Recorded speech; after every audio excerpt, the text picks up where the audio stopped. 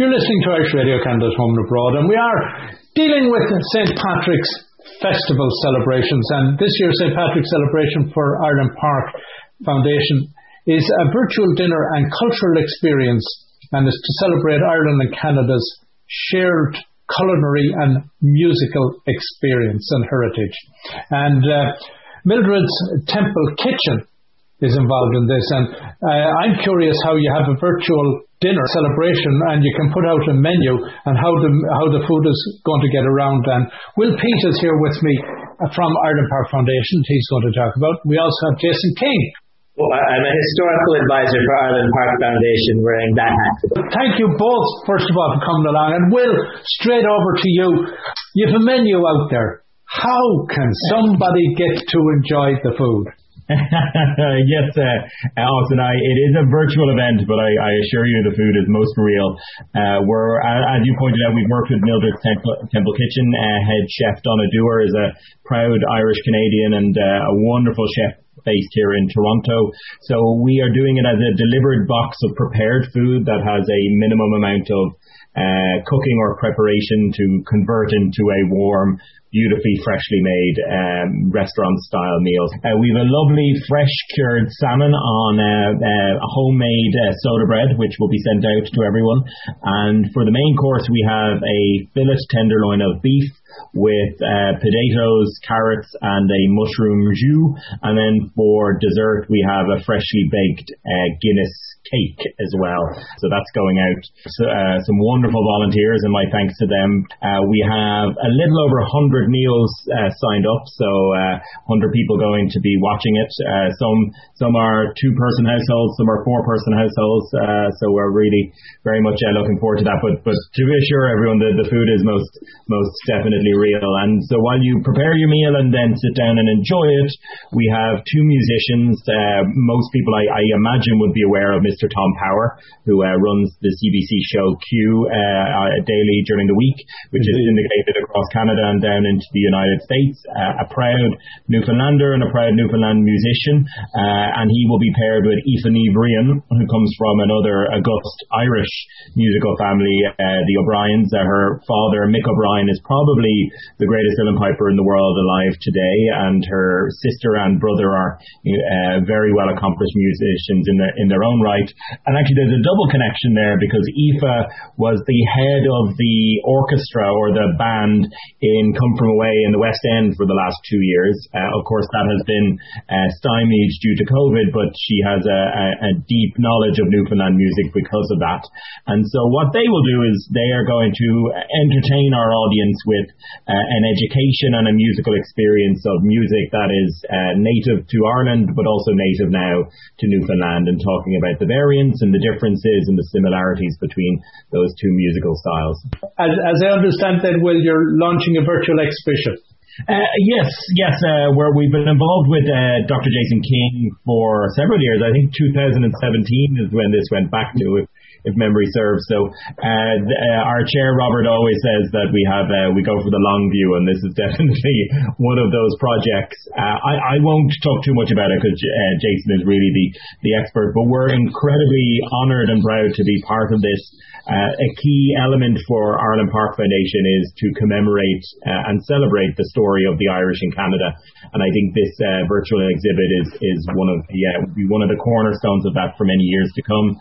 If I can preface it a little bit, we are also nearing completion of Dr. George Robert Grisette Park, and we'll come back to you and speak with you that on a further date. But the glass has been ordered and is being manufactured, and we expect that to open in July as well. So that's one form of commemoration, and then this piece with the Digital Museums Canada piece is going to be a fantastic digital footprint for that story as well. So Grisette is in there, and many others. But as I said, I'll let Jason, who is far more intimate involved in this.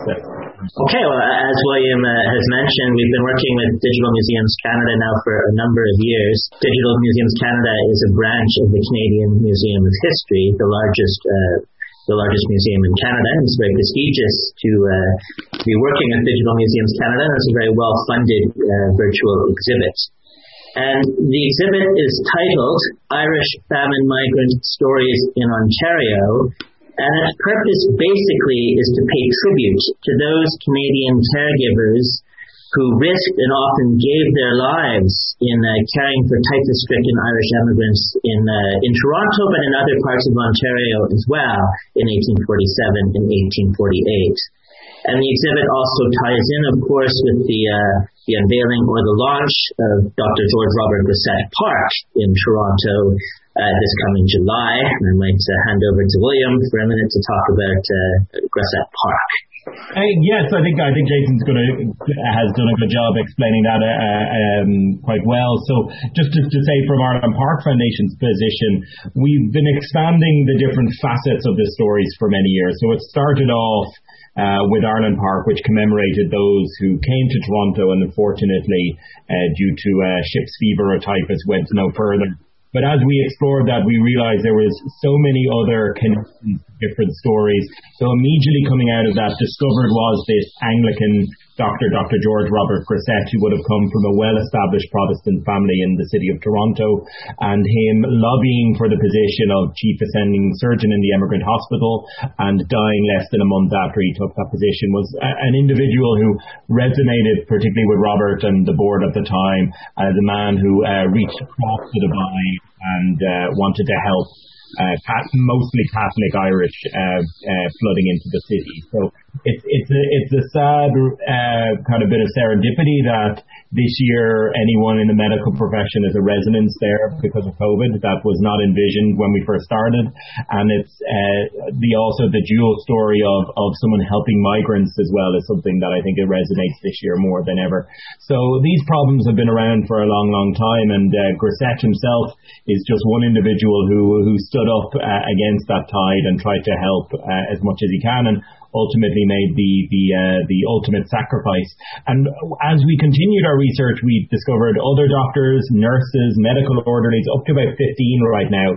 There's probably more that we haven't discovered, all of whom gave their lives while tending to the Irish there, and many of whom, particularly the nurses and orderlies who wouldn't have been very economically established, ended up back in the hospital, the Emigrant Hospital, and dying there in the very place where they had previously been working and trying to help the migrants. So a very sad tale in its own right, but I think one that has I personally see it as, at least in having left a village, the Irish having left a village that, they may never have gone more than 15 kilometres from their homestead to travel across the Atlantic from Quebec all the way down into Toronto. And unfortunately, where their story ends for many of them, they at least found kindness and caring in Canadians who were here. And then for many others, they survived and they went on to thrive. And that's, again, I think the exhibition shows that element. Sometimes I think there can be too much just talking about the death and destruction, which is incredibly important and obviously the single biggest part of the story. But many thousands came to Canada, settled here, and became the foundations of many towns and villages across Quebec and across Ontario and then down into the United States and beyond. So I think sharing that story of survival and of thriving is as important. And again, I'll hand back to Jason to maybe talk about that a little bit. And again, I think what's particularly poignant, you mentioned there that here this year, the last 12 months particularly, where so many people, frontline healthcare workers, have devoted their lives to the current pandemic, and at the same time, some of them have ended up having given their lives also. And I think likewise, the other thing that I think is very important that we mention is that what the population of Toronto was at that time relative to the number of Irish who arrived on the scene. So if you want to cover that first, Will, and then I'll hand it back over to Jason.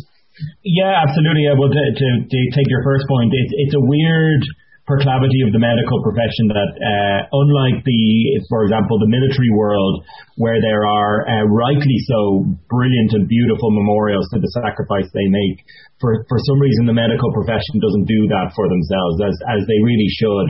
And so we've taken it upon ourselves to talk about this story. But I think, again, the resonance is there. But just it's so grateful. We're so grateful to be able to commemorate healthcare in general and just to say that there's a sacrifice of doctors and nurses. But yes, I mean, the calamity was I think insane is the only way to put it. There was about 20,000 people in the city of Toronto. It had been designated a city less than 10 years previous to that.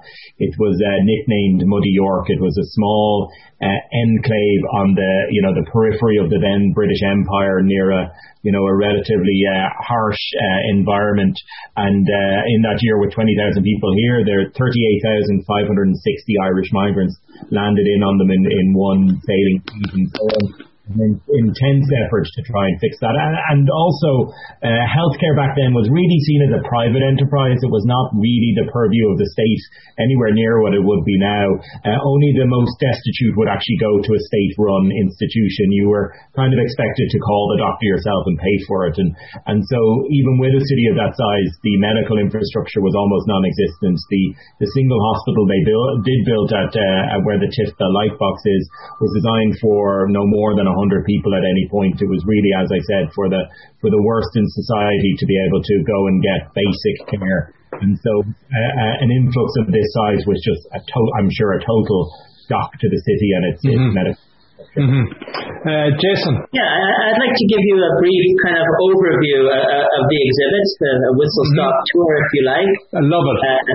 As well as mentioned, its main purpose is to pay tribute to those Canadian caregivers and medical personnel who risked and lost their lives. But the whole exhibit is actually comprised of 6 sections, and that's only the first section, Sacrifice, Toronto's Dr. Cossette, which pays tribute to Dr. Cossette, as well as those lesser known medical personnel, including the immigration agent Edward McElderry, who also lost his life caring for Irish immigrants. The second section of the exhibit is called Bearing Witness, the Famine Diary of Stephen de Vere, and this is really one of the jewels in the crown of the exhibit, so to speak.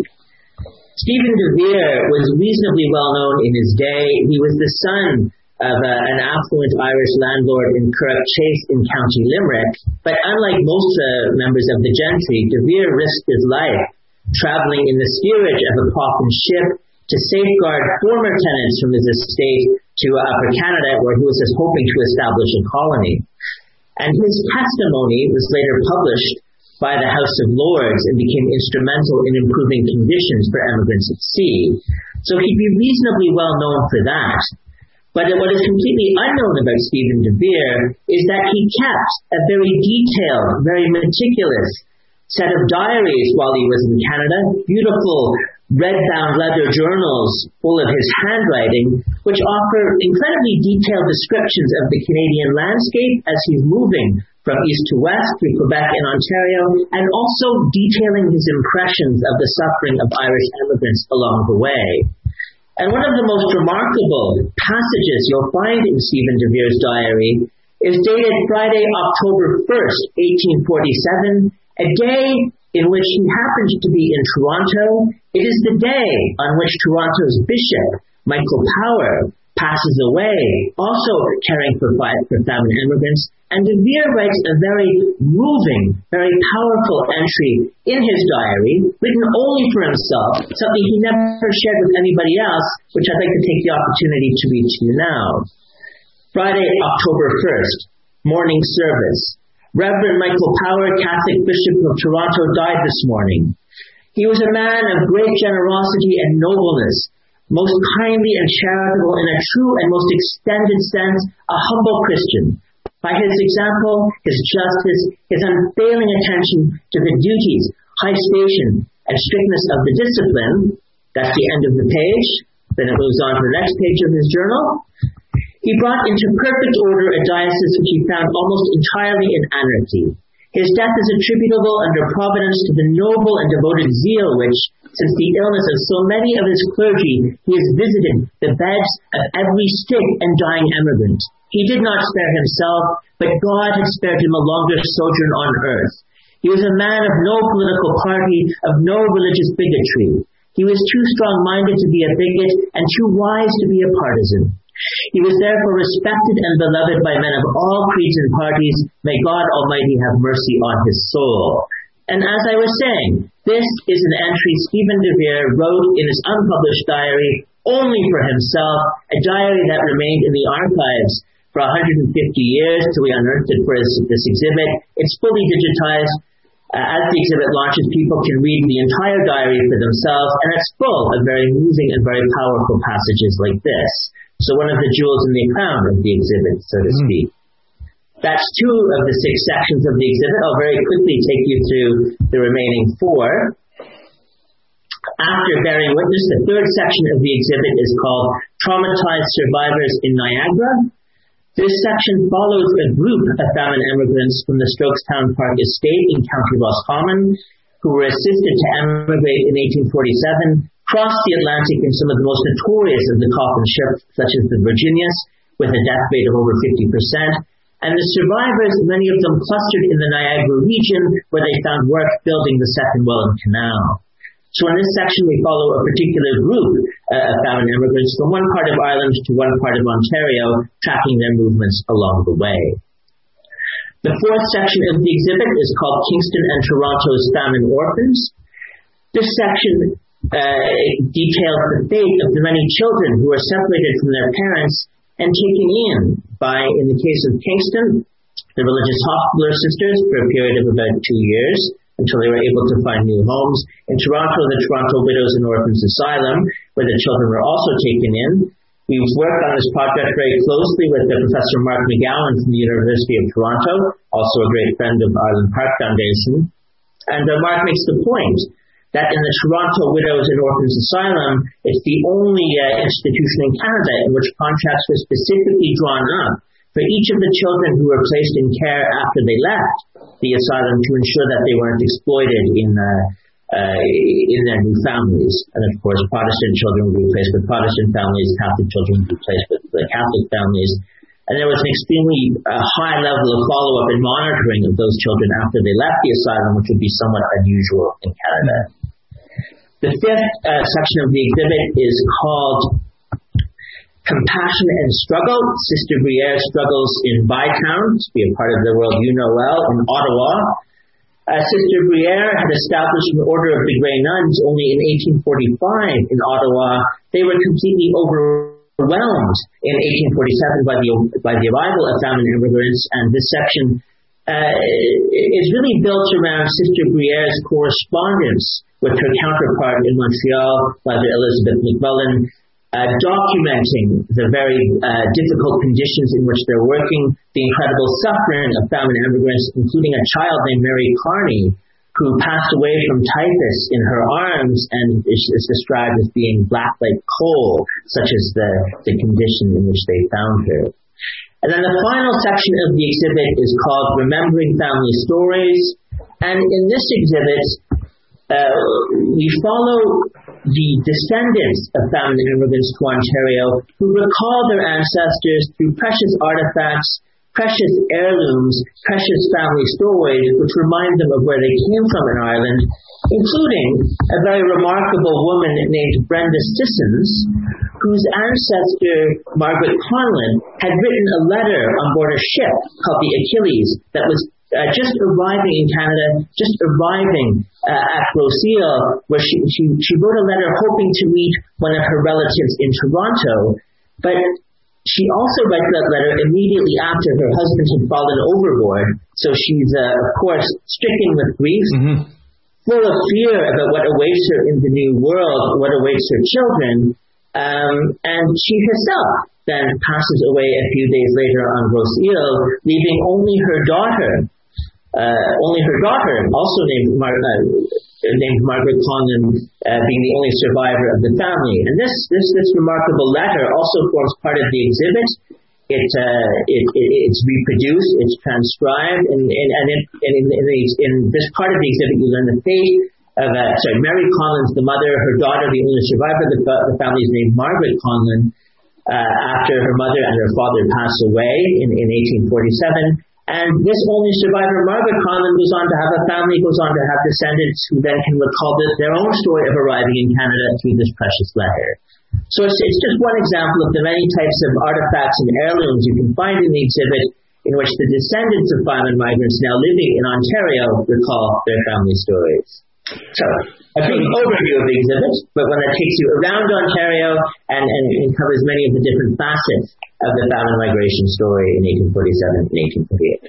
So the question is, where can people find the virtual exhibit?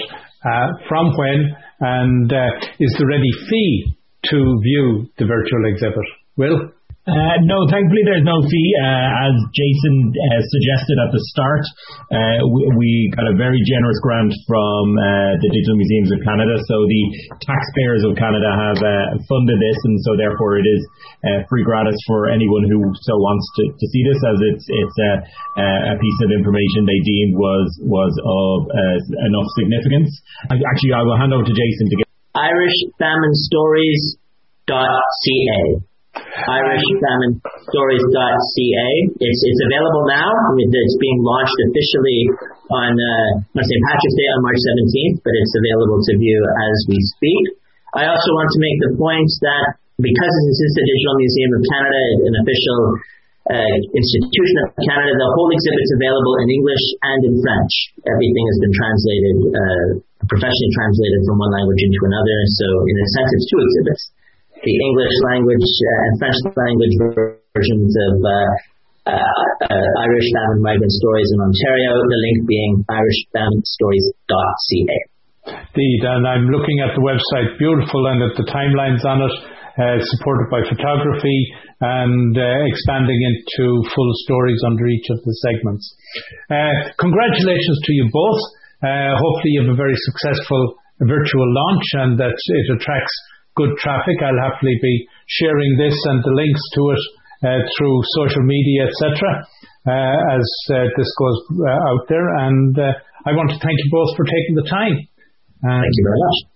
Thank you. If I could just add briefly that we do have, as mentioned, a talk with all of the major contributors to the website on Wednesday, March 17th, St. Patrick's Day, via Zoom. You can go to our website, irelandparkfoundation.com, and you'll see the event there on the homepage.